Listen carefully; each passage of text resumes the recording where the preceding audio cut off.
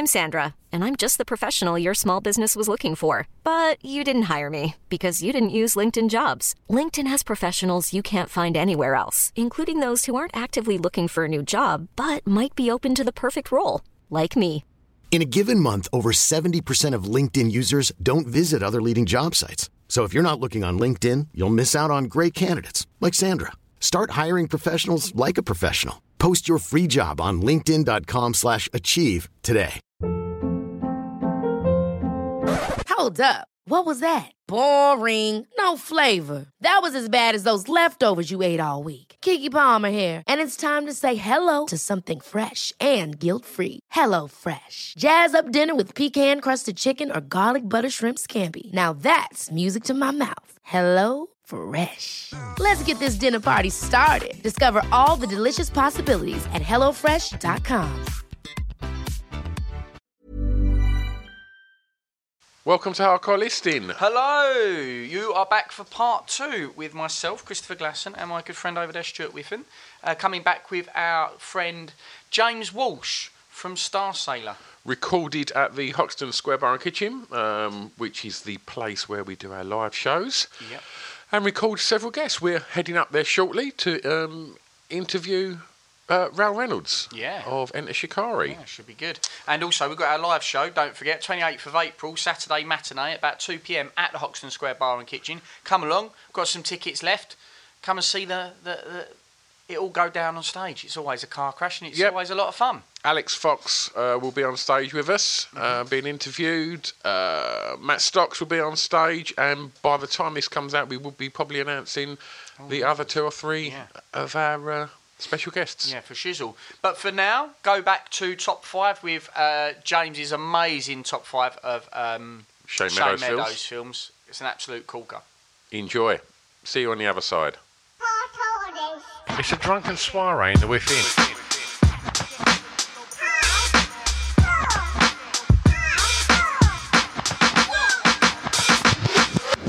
Chris and Stu present Hardcore Listing, the podcast. Well, what would like to talk about, which I'm sure you've probably been asked in lots of interviews over time, but as you mentioned the second album, I've never met anyone that's met Phil Spector, so I'm, and I've heard as many odd things about him as with similar to Van Morrison and stuff, but I just want to know what that was like and how that come about. And we got to know this radio plugger at the record label called Steve Nice, the American side of the label, and he was just like, he still is a kind of happy-go-lucky sort of, like, his name's Steve Nice for a start, and he is like Richie off Happy Days. So brilliant. If I showed you a picture of him, you'd be like, no, that man is from the 50s. Like, it's just. But as a result, he kind of got to know some interesting people, like the old DJ Rodney Bingenheimer. Wow. Who we were fortunate enough to meet as well. And I think it was his daughter, Phil Spector's daughter, who he introduced us to, and she was a big fan of the band. I think it was just a simple case of her kind of nudging her dad, like, you need to come out of retirement and work with a lot. She was into a lot of music. She was into Coldplay and the Vines and groups like this, and for some they were all label mates, yeah? Yeah. For some mad reason, he chose to work with us. So it's and the label was reticent. They were like, this bloke's not produced anything for years. His sound's very retro and it's a big risk. Was you a fan? Massive, yeah. Yeah. But not. The thing that sealed it for me was Dion, the Born to Be With You album, because I love the Ronettes and like Tina Turner, River Deep, Mountain High. But that album, that Born to Be With You album, was like that. Let's do an album like that. But that actually became a bit of a problem because I think he's it's weird sort of saying anything positive about someone that's got this cloud hanging over them. Yeah. But obviously he's a immensely talented producer, and but a lot of his work is like the vocals are front and center, and the band's almost hidden beneath the strings, and it's very simplistic. And I think because we formed in music college and formed as a band that were all proficient in our instruments, I think particularly the rhythm section, they felt like their art and their contribution to the band was getting lost because the drummers getting asked to go boom, boom, boom, boom. Yeah. Okay. And that was apart from his issues with his sort of mental health, that was the beginning of the end, really. And so was he going to do the whole album? 'Cause he didn't do the whole album, did he? No, there's 2 tracks made it to the album, which was actually a great period when he first came over. He was in love with the song Silence is Easy. Yeah. So he had a clear vision what he wanted to do with that. That's an incredible single, James. What's that? It's an incredible single. Yeah. No, I think whenever anyone asks, "Oh, what's your favourite song of your own?" It's like Silence is Easy. 2 chords, bang. And White Dove is just acoustic and strings pretty much. So he was in his element doing that as well. Yeah. And then we reconvened to do the rest of the album. And he had a little alarm where he had to take this medication at certain points. And he just became like listless and uncommunicative.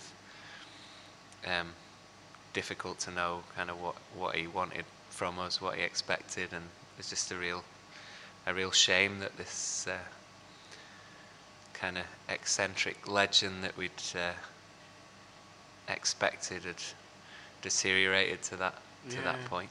Was it yourselves, or was it like the label that was like, this ain't working? A bit of both, really. Yeah.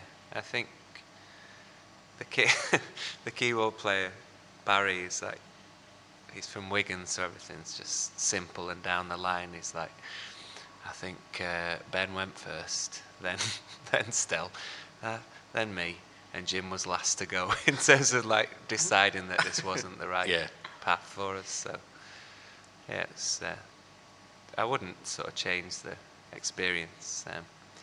But like I say, when someone's got that cloud hanging over them, you want to talk about it, but it's uncomfortable to be like, oh, he's amazing. Oh, what a guy. Yeah.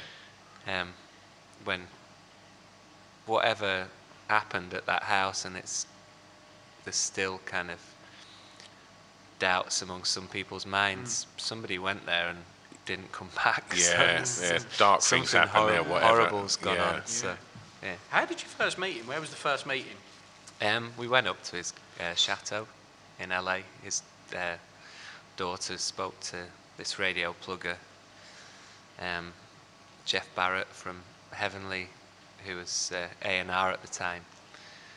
He came up with us, from what I remember. Andrew, my brother, who was managing us. And it was just one of the most surreal days of my life. So most importantly, what was going on in his head that day? Was there wigs, or was there... There was a wig, yeah. It wasn't the kind of Gene Wilder one that he was sporting in court, because that was a pretty incredible look. The keyboard player Barry from Wigan, he was particularly disappointed with the spread that was laid on, because he's thinking, oh, this bloke's loaded, you know. Get a proper buffet. It's gonna be champagne and steak and stuff I could only have dreamed of. Yeah. And it ordered like a job lot of sandwiches and stuff. Like what? Tesco's economy pate. Brilliant. Probably from the most expensive sandwich place in LA, but it's still like, it's a roll. So, I think he ended up nearly choking on one, so I had to give him a Heimlich manoeuvre. Oh, brilliant. Shall we move on to number 3? Yeah, let's do it. Do you want me a little Can you remember it? I did have it. I did It's, get it up. Made in England, I think. Let's have a little Oh, this is England. Not This is made in England. Yeah. Call myself a fan. Correct. In the top 5, I can say correct. Made That in is your England number 3. was that the Tim Roth film, Made in England? Yeah. Yeah. Oh, God, yes. Oh, yeah. This is England. I think this was my entrance into Shane Meadows. Yeah. Yeah. It's just an unbelievable film.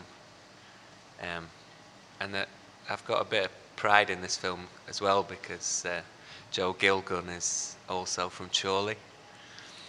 Right.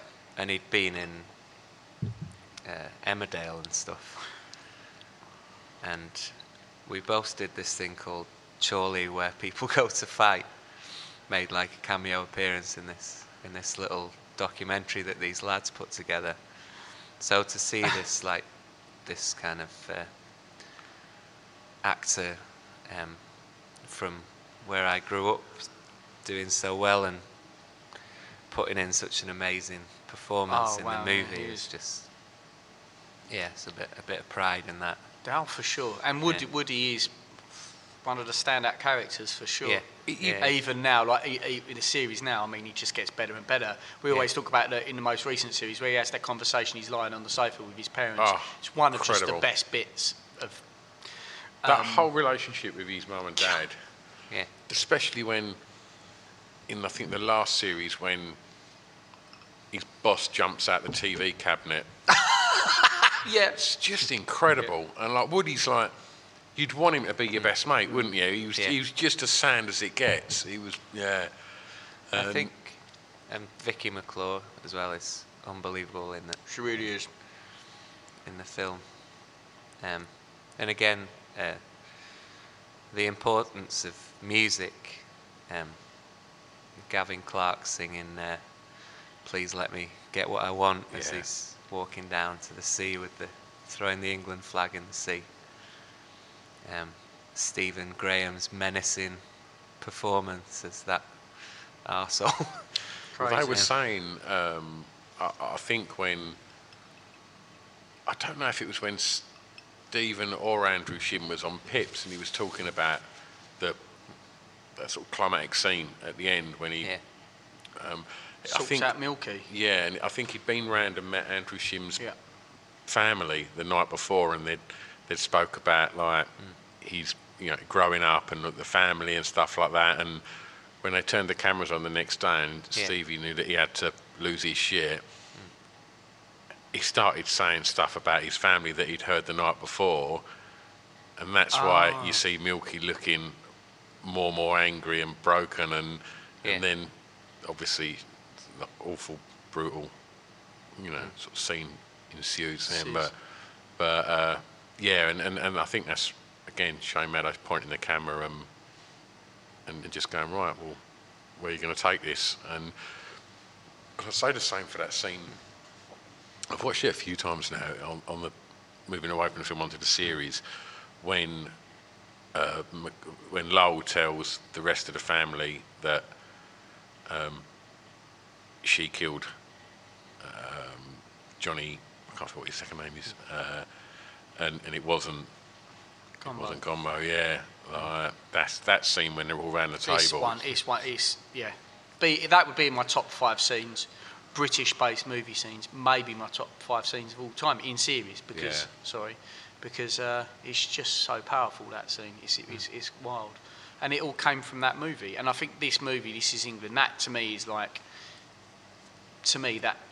that's the epitome of Shane Meadows. What he does is the combination of amazing casting, a bittersweet storyline, really fleshed out characters, and music that you sit there and go, oh man, that's amazing. And if I hadn't heard something before, I'd be like, oh, I want to hear that again. It's it's something else. Thomas Turgoose is incredible. Yeah. He's a little kid in that, isn't he? And obviously he's grown throughout the series, but he was phenomenal in that film. Goes back to casting, man. How he cast him. It was quite unique. He was a bit of a bit of a naughty kid, wasn't he? Yeah. Had a strange casting, and Shane Meadows was like, right, that's the one. He's a little charmer with the smell as well. Yeah. That smells brilliant. And his mum, she's in quite a few of Shane's films. She's brilliant as well. Like, she's I can't think what her name is off the top of my head, but yeah, fantastic. But I always thought that. So we were talking about Combo when he's, which is one of those parts in the movie where it's you're gasping, and you can feel things go. The inertia, you can feel something like that going that way, and you know it's going to go that way. It's dark as hell. It's that scene when they leave the National Front rally and they're driving through, and one of the lads in the back questions it, doesn't he? And he just freaks out, and that scene's horrible, where he's pushed his head against the window and kicks him out of the car, and it's just, It's, I think what makes it so important and so frightening as well is that there's still elements of that going on today where, and that sort of justifying it by saying, oh, we're not talking about the hard-working people that come in and get jobs and stuff. It's just the scabs and that's exactly what people like UKIP and the BNP were doing. It's it's rhetoric, isn't it? Trying to soften in their way, in their eyes, what is a pretty fucked up and wrong view of the world, really. Absolutely. Yeah, for sure. And preying on people's poverty and their struggles by going, don't blame the government, blame these people that look a bit different. This wouldn't to you. happen if, of course.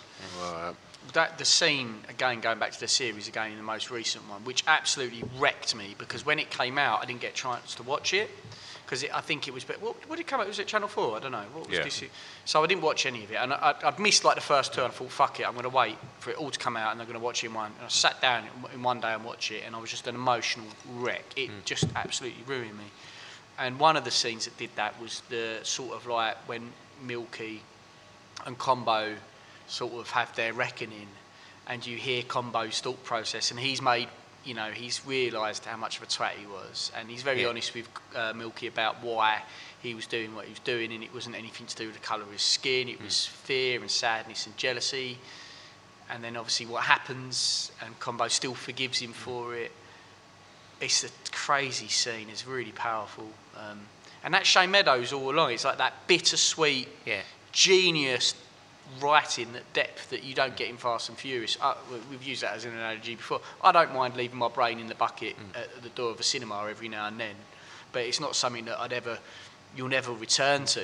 It doesn't have it will never leave me with the emotional impact that Shane Meadows sort of stuff does. Yeah, it was an education for me as well, that the skinheads or that movement wasn't always about sort of right-wing politics and good old England and all this nonsense. It did come about because of the music and the clothes, and Scar was such a big part of it. Yeah. It's like I didn't know that. It's like growing up, I just thought skinheads were going to twat you, and the kind of romper stomper voted BNP or Tory, whatever, and yes, that was interesting to kind of to be educated in that way, that no, it wasn't supposed to be like that.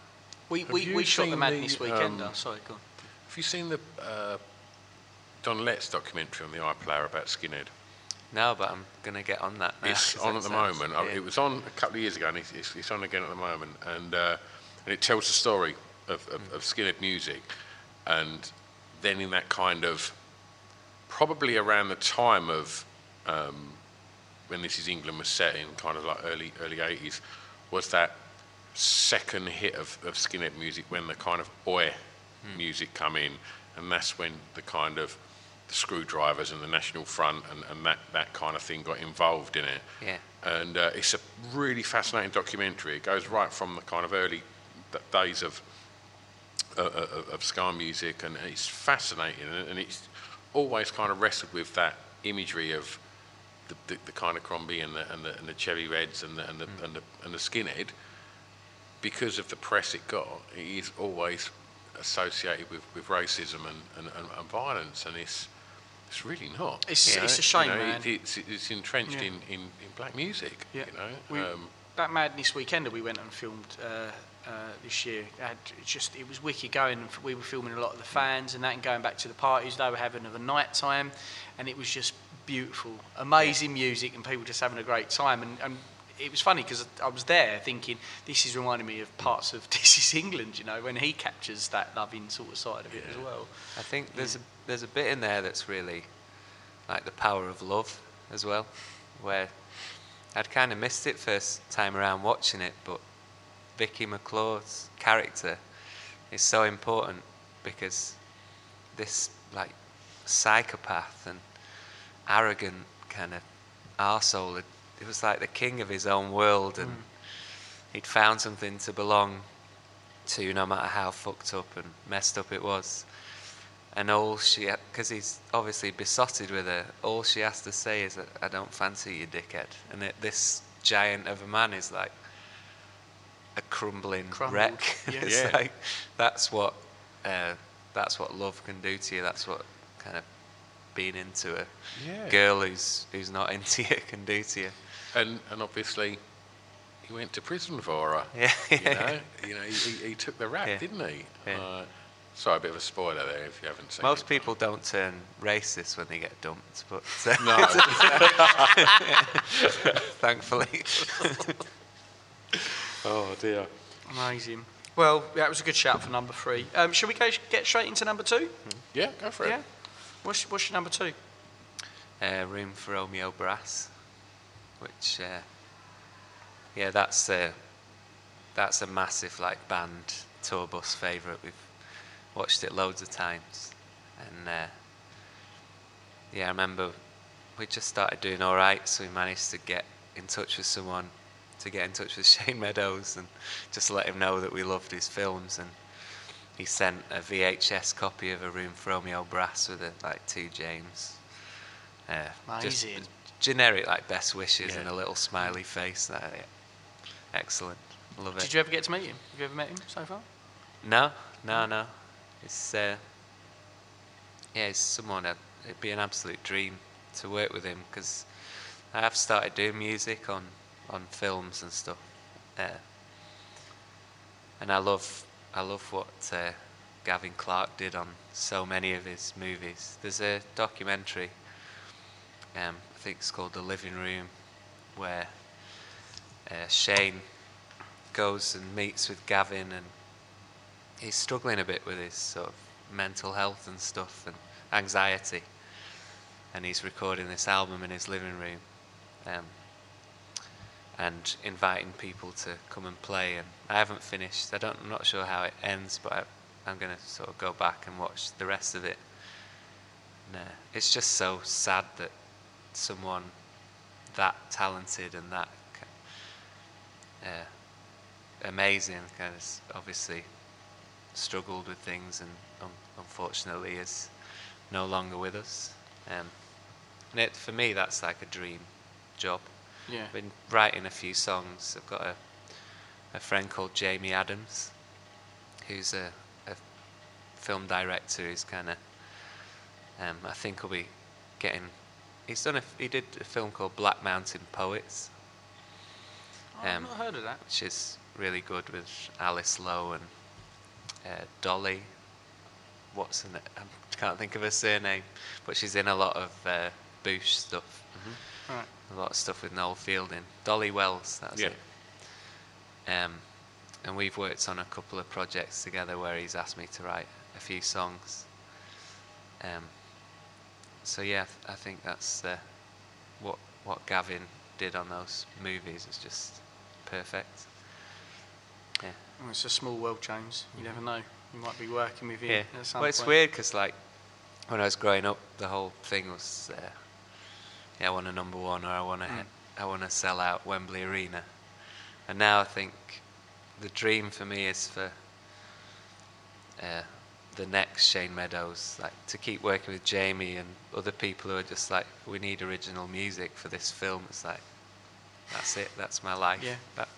And then obviously, hopefully the film goes on to do well, because part of the biggest issue with having to keep coming up with new inspirations for songs when you've got something as inspiring as Shane Meadows films or the next Shane Meadows films. It makes life so much easier. Yeah, for sure. A lot can happen in the next 3 years. Like a chatbot may be your new best friend. But what won't change? Needing health insurance. United Healthcare Tri-Term Medical Plans are available for these changing times. Underwritten by Golden Rule Insurance Company, they offer budget-friendly, flexible coverage for people who are in between jobs or missed open enrollment. The plans last nearly 3 years in some states, with access to a nationwide network of doctors and hospitals. So for whatever tomorrow brings, United Healthcare Tri-Term Medical Plans may be for you. Learn more at uh1.com. Hold up. What was that? Boring. No flavor. That was as bad as those leftovers you ate all week. Keke Palmer here. And it's time to say hello to something fresh and guilt-free. Hello Fresh. Jazz up dinner with pecan-crusted chicken or garlic butter shrimp scampi. Now that's music to my mouth. Hello Fresh. Let's get this dinner party started. Discover all the delicious possibilities at hellofresh.com. I'm Sandra, and I'm just the professional your small business was looking for. But you didn't hire me because you didn't use LinkedIn Jobs. LinkedIn has professionals you can't find anywhere else, including those who aren't actively looking for a new job, but might be open to the perfect role, like me. In a given month, over 70% of LinkedIn users don't visit other leading job sites. So if you're not looking on LinkedIn, you'll miss out on great candidates like Sandra. Start hiring professionals like a professional. Post your free job on linkedin.com/achieve today. But yeah, Room for Romeo Brass, brilliant. So what's the sort of day-to-day for James Walsh now? Like what's day-to-day involve? Yeah, I work with a lot of other artists. I've just set up my little studio in a house in Tooting, where I'm at the moment. So that makes life a lot easier. Kind of people coming round. I do library music, which is it all goes up on a massive database, and when someone like ITV, if they don't want to go and license a huge track that's going to cost them loads of money, they'll find something that I've done. Yeah. And yeah, I've just become more and more obsessed with and into just creating all the time, instead of the old thing of like, right, I need to write the 12 best songs I've ever written or I'm going to get dropped. It's just a much more fluid and enjoyable process. Is that because there's no pressure?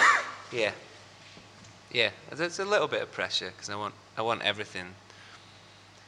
I want to be proud of everything that I put out, but I've stopped comparing what I did before, like trying to write the next Silence is Easy or the next Four to the Floor, because those are sort of moments in time that you can't recapture. So yeah, just so if there is any film directors or producers out there, then give us a shout. Yeah. Why Romeo Brass? Why is that number 2?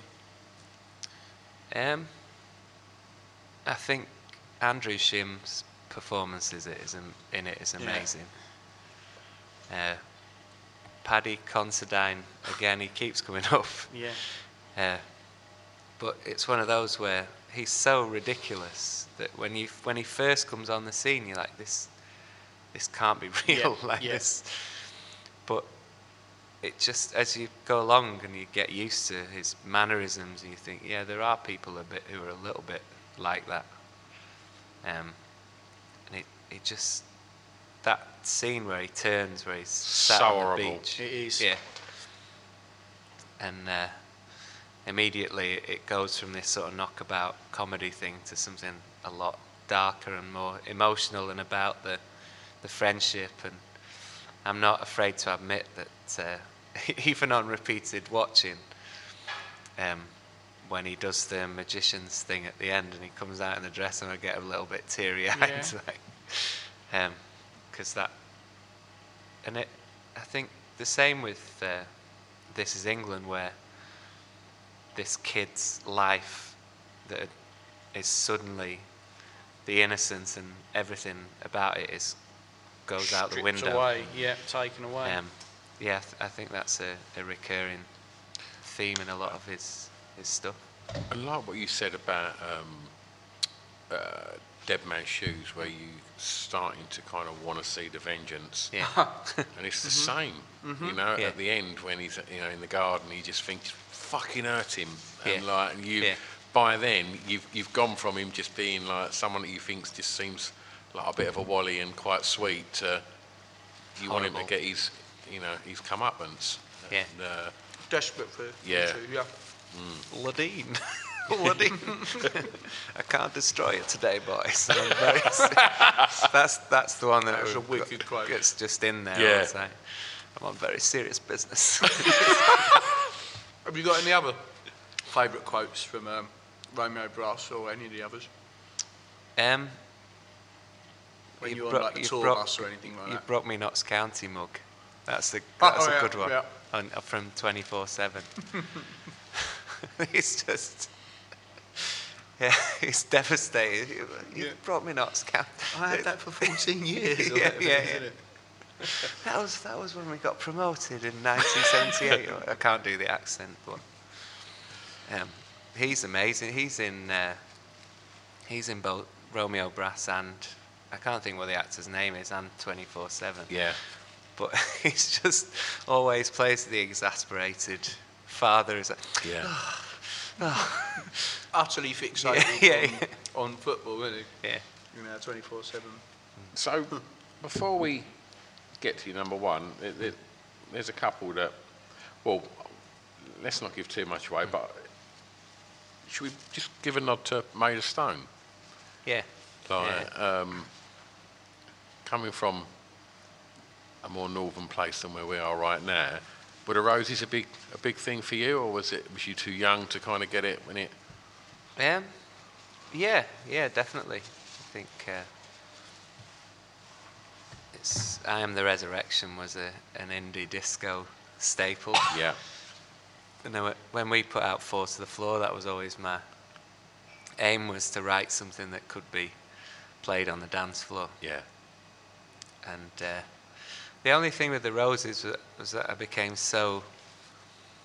had so much affection and love for the Charlatans, that there was a little bit of like, because everyone was going on about the Roses and how amazing they were and what an incredible album that is. And I felt a need to kind of constantly fly the flag for the Charlatans and be like, listen, the Charlatans have got tunes that are up there, like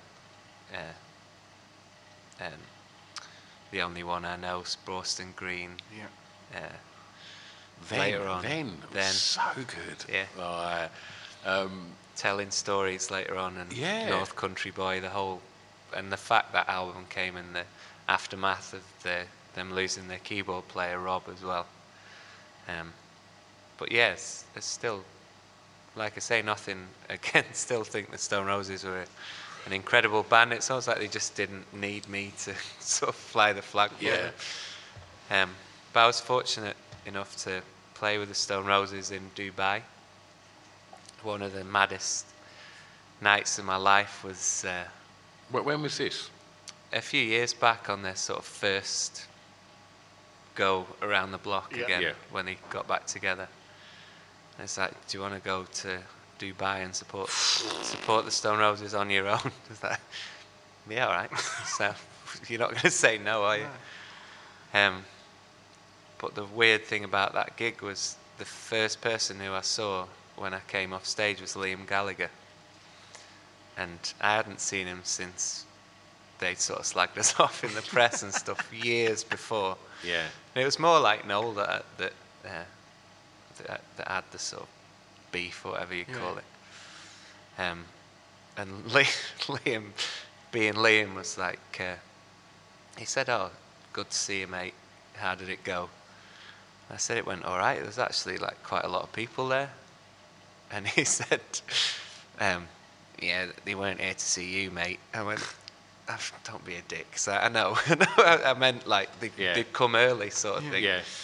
And he sort of patted me on the back and was like, "Oh, I was only joking, mate." And then we had a few beers after that, and I wouldn't say it was one of those where we went off into the early hours. It was like half an hour, kind of have a pint, and then I think I went off to watch a Liverpool match. With the time difference, we were like kicking off at 2:00 in the morning or something. And obviously he wasn't interested in that. So, but that was just surreal occasion. Very surreal. It was Ian Brown's 50th birthday as well. So they had like a meal in the hotel that we were all staying in, and a few drinks and stuff. It's crazy. That's My bananas, God. isn't it? What? Yeah. I can't get my head around that. Just got a big fat smile on my face. But Maidenstone, the big comeback gig was in Warrington at the Parr Hall. That was The sort of slightly secret thing. So there's quite a lot of people that I know went to that show, managed to blag tickets or whatever, or got them through contacts and stuff.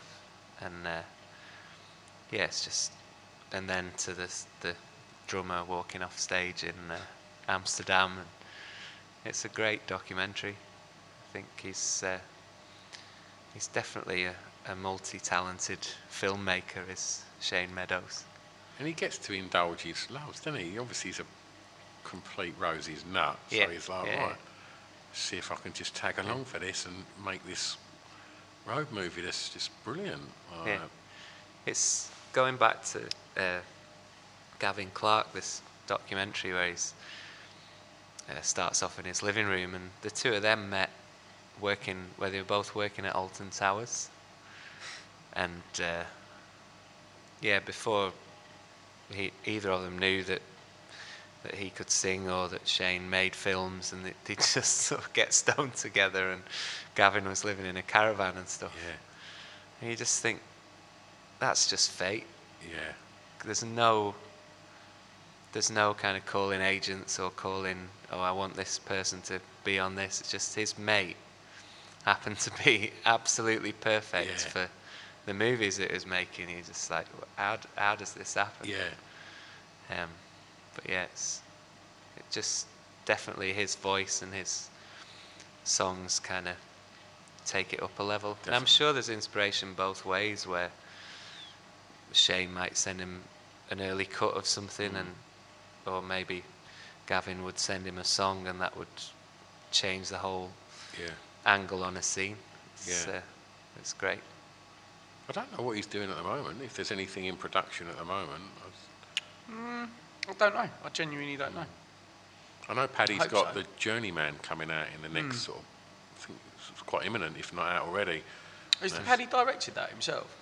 I don't know. But he's a crazy boxing fan as well. He really knows his boxing. So looking forward to a bit of that as well. So shall we move on to number one? Yeah, let's do it. What's your number one, mate? 24/7. Is this the one that you haven't seen? It's the one I hadn't seen. Oh, sorry, you watched that last night, didn't you? Yeah, it's the one I hadn't seen, and I was like, right, got to watch it, because it's your number one. I'm like, how have I missed the trick on this? And I was doing something which is a bit naughty, which was I was doing something else as I put it on. Yeah. And I think that's a bit of a sin with movies. I try not to do that. But the mark of a good movie, it draws you in. It drew me in, and within about 3-4 minutes, what I was doing, masturbating, fair enough, so it wasn't that important. I put to one side, and I was fully engaged with it. And I literally, as it started, I went, I just got this feeling I'm not gonna like that. But I was like, don't be silly, just And then, as I say, within 4 minutes, I was like, fuck me. And the setup isn't much longer than that before you know really what this story's about. And I was like, this is going to be amazing. And I wasn't disappointed. Yeah, it's all shot in black and white, and Bob Hoskins is unbelievable in it. And it's one of those, it's a weird film in that the first time I watched it, and when I rewatched it, some of the language is a little bit saccharine and sentimental, and there's a lot of his sort of monologues where he's drawing from quotes. You think that's a bit much sort of thing. But it's when you finish watching it and you think back and think, no, it's perfect. The whole thing's perfect. I'd much rather a film that there are parts of it that you don't maybe get while you're watching it, but they stick with you, rather than something that's entertaining for 2 hours and then completely forgotten. Definitely. I think there's payoffs in that where he sets them up early on, and I'm like, I'm not quite sure in the relevance of that. And then much later together, on, you're like, oh, okay, right, that's why he shot that part of the scene there. Yeah. And the sort of unfulfilled love with the shop girl as well, when she leaves a handprint on and he puts his handprint on. It's just... And then what's his name, Bruce, who played Les Battersby, and he's a nasty bastard in 24/7. And the bit where he's saying like, I'm gonna hit her when I get home, and Bob Hoskins just flies into a rage. But the bit that gets me is the last scene where, because he'd go dancing with his auntie, and what's his name? I can't remember the character's name, but it's like Bruce's. Bruce the actor. Yeah. Bruce Jones, I think his name is. Yeah, his Bruce son, Jones is Jeff, isn't he? His son goes to her, he's like, I'll take you dancing. Just like, that's the bit where I go. It's like, give me a tissue. Yeah, he was great in that. That actor, I thought, who stood up to Bruce, or in it. Yeah. Right, so when we were talking about people that made you want to, you were so behind and so against the bad guy in it, because he's not in that many scenes. Bruce, Jeff, the bad dad. Yeah. And oh my God, was I rooting against him? And what happens in the end? I was 100% there doing it with Bob Hoskins. Yeah. And knowing that this was awful, but I was like, every second of that, I felt it and meant it with intention. I was like, don't do that. He's just the shit on the end of society's shoe, that bloke in that. Yeah. And a guy who I don't think could ever be salvaged as well in his mind. He didn't look like that at that point anyway. Yeah. I think it's amazing that Meadows can write a character in so in so fewer scenes really, that you can hate as much as I did. Yeah. And really again, like a perfect marriage of music and visuals. The Wild Night, the Van Morrison song, when he's doing the whole practicing dancing stuff, and North Country Boy when they go off on the retreat to Wales. It's just I remember seeing the advert for this in the NME all the time, this film, and it was more kind of trying to hook you in, talking about the soundtrack. And Weller, Son-Ass, Tim Buckley, Charlatans, there's some decent stuff on there. And James Corden's in it as well, isn't he? Yeah, I was like, fuck me, that James. Yeah, he's good in it as well. He's really good in it. Tonka. Yeah. I love. He's in A Room for Romeo Brass as well. The dad. Yeah. He's like, Darcy, come here, mate. It's like, almost like palming him off on it. Yeah. Look at the fat lump. Because he's fat. Yeah. Because he's always eating. When they go away to Wales, he sticks a monkey in his top pocket. He says, take this monkey, mate. So I can't take 500 quid off you. You won't see how much my boy eats. It's quality, because he's in a lot of the sort of... It's nice to have that contrasting accent. Yeah. Because he's in a lot of the sort of like the sort of London gangster movies, isn't he? And is he in Love on a Bay as well? Actually, it was in Snatch? He's in Snatch.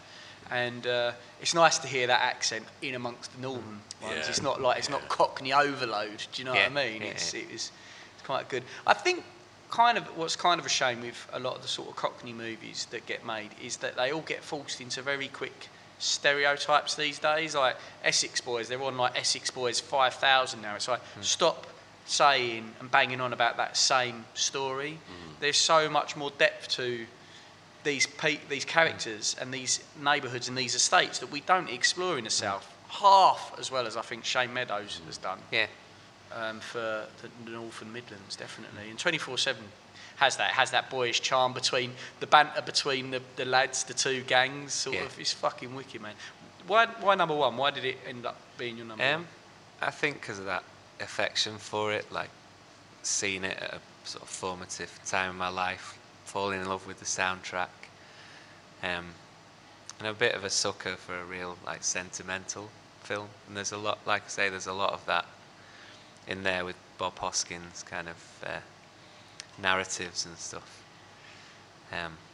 So yeah, it's just beautifully shot as well. I think the black and white works really well, and it's funny too.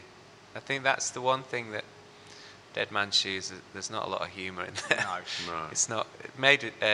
This Is England has a slight humorous element to it as well. But the best scenes are when they're sort of walking to the bout, and one of the dads is talking. I can't remember exactly what he says, but he's talking absolute bollocks, and he comes up with a name like Stephen Stevenson. Stephen, that's it. Stephen I once killed a man. So like, and then he's like, "Oh, did you, Dad? Did you really? Yes. What was his name, Dad? Stephen Stevenson. Stephen S. Stevenson." He's like, "Yeah, all right." Stephen S. fucking Stevenson. It's just every time, just pissing myself laughing at that. But again, you were saying earlier about the casting. Yeah. That line in the wrong hands and with the wrong timing, it just wouldn't be half as funny as it is. And what's his name with his Notts County mug? Oh, you broke it. Oh, you brought me Notts County mug. It's just that exasperation, like, I'm not angry, I'm disappointed. Yeah. That only a dad could muster, and it's brilliant. Literally every one of his lines is about football. I don't think there's really a line that he doesn't say that isn't about football. And his son is probably the naughtiest of all. He's quite a badass, his son. And I wonder where that frustration and utter rage his son has. I wonder if it's his dad just only ever wants to talk about football, and that's it. He's got no interest in his son, possibly. It was good. And no, that's why I like doing these top fives. It's one of the reasons is that you will get to see your top five and be like, fuck, right, there's something new there to go and check out. And anyone who hasn't had the pleasure of Shane Meadows yet, you've got I'd say a well of joy, but you've got a lot of pain and bittersweet and melancholy. You've got it all in there with these movies. They're not always an easy run. And there's aspects of this that fucking broke me yesterday. I was like, I kind of don't want it to go that way, but I'm glad he has done that as well. Yeah. Because it's in a way it's a bit real and not always sugar-coated. Okay. Well, James, where can people find out what you're up to if they want to see what you're doing? Yeah, most Twitter and Instagram, like James Walsh Music on Instagram and James Starsailor on Twitter. There's a starsailorband.com is the website. But social media is so constant, and the safest way to find out what I'm doing is I'll tweet about it or take a picture of something and say, I've got a gig tonight. Yeah. Well, we'll obviously tag you in all the bits and pieces when we put this out, and ask for other people's top five. So guys, girls, let's hear what your top 5 Shane Meadows movies are. It does make me sit here thinking, who my top 5 English directors are. I'd love to do that. That'd be a good one. Yeah. But mate, thanks so much, James. It was a real pleasure. You, James. And, no problem. Really kind of you. Top 5 to pick. So we're going to fuck off now, so you can eat your chicken wings and not have to worry about the mic. Oh, brilliant. Well, there you go. That's it. A Hardcore Listing episode with James Walsh. A lot of fun was had. A lot of hot wings were eaten. A lot of tears were shed after them hot wings were eaten. Oh yeah. But it was a great chat, and he's a right good lad, isn't he? He's a dude, yeah. James, thanks so much for coming on, mate. It was really appreciated. It was a great top 5. Let's hear your top 5s. Come on, tweet in and tweet James, and let's hear what your favourite Shane Meadows films are, and who your favourite characters are as well. Absolutely. Big thanks to the Hoxton Square Bar and Kitchen for letting us use the space. And see you next week. Peace. It's a drunken soiree in the within.